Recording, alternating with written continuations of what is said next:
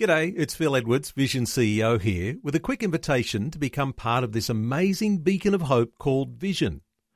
Together we can put our love into action to help people of all kinds build or rebuild their lives on the truth of God.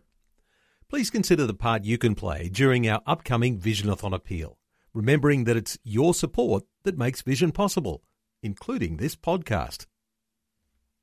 Life, culture and current events from a biblical perspective. 2020 on Vision. International aid agency Tearfund Australia is stepping up their humanitarian aid in Afghanistan. Tearfund Australia has been working with its partners on the ground in Afghanistan for the past 40 years and will continue to deliver their life-saving aid to people affected by the worsening humanitarian situation there. The rise of the Taliban comes on top of chronic drought, food insecurity and widespread poverty. Hundreds of thousands of Afghans have been forced from their homes and communities, and there are increased levels of vulnerability for people across the country. Matthew Morey is CEO of the International Aid Agency and Christian charity Tearfund in Australia. Matthew, welcome back to 2020. Thank you very much. It's good to be here again. Matthew, disturbing and heartbreaking images coming out of Afghanistan right now as to what's going on. What are your impressions?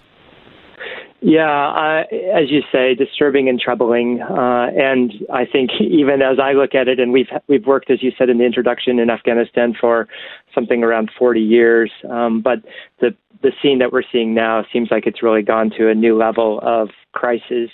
And as you mentioned, it's just a layering of challenges on top of challenges. So COVID-19, of course, is creating complexity everywhere in the world, but Afghanistan was already facing challenges of food security because of drought.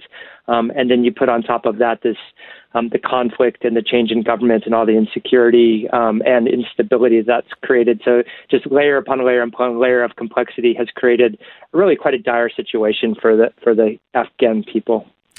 How many people can you describe for us who might be vulnerable or in need of aid right now, post the fall of Afghanistan? Yeah, I mean, the numbers are pretty staggering. And numbers become quite meaningless, but because they're so large, it's something close to 18 million people, they're saying, are facing food insecurity. So something around 1 in 3 of the entire population. And notable in that is that about 75% of that overall number is women and children in particular. So they're the most vulnerable in this context. So it is true across the country. We know from reports we've had from our partners that the cities, particularly as the conflict was increasing, were finding more and more displaced people migrating to the cities for safety and security. So that on top, the displacement on top of the existing food insecurity has made so many of the people impacted.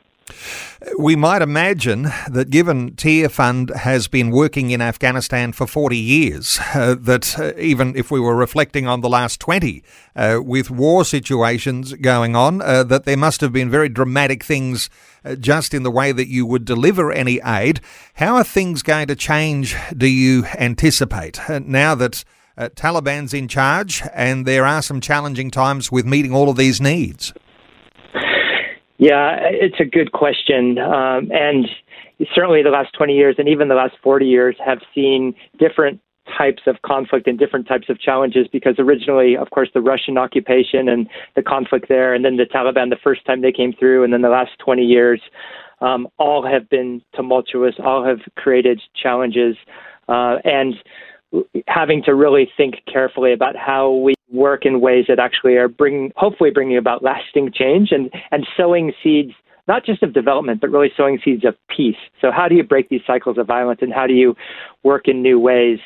The current context, because the Taliban government is still being formed and they're still figuring out exactly how they're going to operate. And there's a lot of question marks. We've heard them make statements in the news that they're not going to rule like the Taliban did the first time they came through and that there's going to be more rights for women and they're not going to crack down as they had before. But all of this remains to be seen because it is still early days. And talking to one of our partners just yesterday, they said they're just even at the beginning stages of negotiating what are organizations like humanitarian organizations going to be allowed to do? Where will they be allowed to operate? How can they operate peacefully? And in addition to that, the other thing that's made it challenging over the last couple of weeks is the banks have basically stopped. The banking system has been frozen. It's a complicated dynamic, but a lot of the accounts are tied to resources outside of the country, and so it's difficult to move money. So even just paying salaries or being able to have the resources to buy the humanitarian goods that the food that would be distributed or other assistance, we're going to need to wait till the banks get unfrozen. And we will all have seen the scenes of people being evacuated from the airports, and commercial flights have not resumed yet. So that's the other thing that we're waiting on to see, because commercial flights will be one of the ways that we're able to get aid and assistance into the country. So there's several pieces that need to fall into place. And our hope is, day by day, I think the picture is becoming a little bit more clear. And our hope is that perhaps by early as next week, we'll be in a position for our partners to actually start to do some of the work on the ground. Right now, what they can do is, in addition to negotiating with the new government and figuring out what's going to be allowed and how they can work, they're also starting to do the needs assessments and talk to the communities and really figure out how can they best be positioned so that when the situation changes and they can start working, they'll be immediately ready to hit the ground. The Taliban themselves, and you may or may not be able to give us insight here, but are they in general welcoming of international aid, or are there some conditions? How does that all work? That's exactly what we're trying to work out right now. They have said to the humanitarian community that they want them to continue to work in several of the provinces where our partners have operations historically. The local Taliban have said, leaders have told them that they would like them to continue working and to restart as soon as possible. But there's a lot of the practical questions that I mentioned that still haven't been spelled out as to what's going to be allowed and how can we ensure security and safety when they're doing those things, and making sure that the programs really get to the people who are most in need. So it's still early days. I mean, we're hopeful that the initial rhetoric will be what is followed through with, because the humanitarian crisis is so significant. But we're just taking it day by day and seeing how does the political rhetoric match up with what's actually going to happen on the ground. The other thing to keep in mind in Afghanistan, and I suppose this is true in any country where we work, there may be one story in the capital city and things may be very different out in the more remote areas or in the provinces. And that's also been our history in Afghanistan, that you need to find out what are the ways of working and the rules and what's acceptable in the provinces, and not just what's agreed at the national level. So all of these things are what are being navigated right now. It may be all very well to talk about 18 million people in need of some level of aid right now, and the idea that there might be hundreds of thousands of Afghans forced from their homes and communities. Knowing that you work with partners on the ground in Afghanistan, I wonder, how are your partners faring under all of this? Because you've got to have a good, sound and solid partnership workforce to be able to deliver aid. How are your people doing, Matthew? That's all right. It's a great question. And, the change in government happened so quickly. I mean, the projections that many of the strategists had put together was that it would take 18 months for the government to really transition as the foreign troops had left. And of course, it happened not in months, but in days. And that meant that all of our partners who had plans in place for a change were all of a sudden put into fast forward. So their initial focus in the first couple of weeks has been around how do we make sure our staff are safe and people are secure. And that has been the primary focus for the first couple of weeks. To this point, we've been encouraged to hear that people are doing well, but each of them with their own situation is figuring out, what can they do, and of course the big question that I've already alluded to is, what will be allowed in terms of women continuing to work, and organizations like our partners. Sometimes we think of humanitarian workers putting food into hungry tummies, and the images of children come to mind, but the work of humanitarian aid goes a little deeper than that. Maternal needs, mental health, education, hygiene and sanitation. These are the sorts of things you've got some feelers out to be able to look out for those sorts of challenges and those needs? That's right. I mean, whenever we are involved in a humanitarian response, the goal is to go into that humanitarian response not just with how do we address the initial concern of people who might be in need of food, really with the longer-term view of how do we address these issues, as I said, the underlying issues of COVID-19, and so thus the health implications, and how do we work with farmers who have been facing drought to look at different ways of doing agriculture and making sure that there's some sustainable solutions.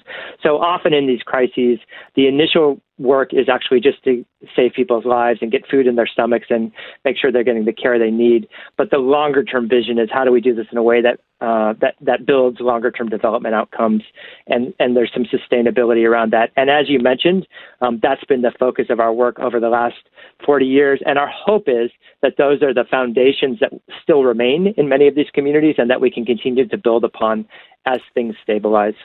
An organisation like yours and 40-year history in Afghanistan, working in areas of diplomacy, advocacy for the peace issues, stability. No doubt you're back to square one with the Taliban taking power, but are there people on the ground who've got capacity to speak into any of those situations for the future? I think one of the things that my hope is yes. One of the things that struck me, I had the privilege of visiting our work in Afghanistan a few years ago, and what I came away with was the fact that, and this is true in so many places that we visit and that we work, as I met the communities, as I met the families that were involved in our programs, was that their hope and their vision is for peace, and for schools that their kids can go to, and for jobs that can provide a future and a better life for their families. And I think the risk is sometimes we look at these, we get the media pictures and we think of Afghanistan as this complex and difficult place, and it's almost easy to turn away or to put it into the too hard basket. But having met those families, that's where my hope is, knowing that there's a nation of people who really want peace and they want security. And I believe that's what the future will hold. There may be some continued difficult days ahead, but I think it's that foundation that hopefully can be built upon. Well, I do want to mention you have an Afghanistan emergency appeal that's happening right now, and really appreciate your update. Give us an extra level of information as to what's going on in Afghanistan now that the Taliban has that rule. Let me give the website for listeners who might like to support the Afghanistan emergency appeal that's being organised by Tear Fund in Australia. It's tear.org.au, tear.org.au. No doubt there are many needs, and you probably can't outgive those needs right now. tear.org.au. Matthew Morey is the CEO of the International Aid Agency and Christian charity Tear Fund in Australia. Matthew, thanks so much for the update today on 2020. Thanks for giving me the chance to share. Thanks for taking time to listen to this audio on demand from Vision Christian Media. To find out more about us, go to vision.org.au.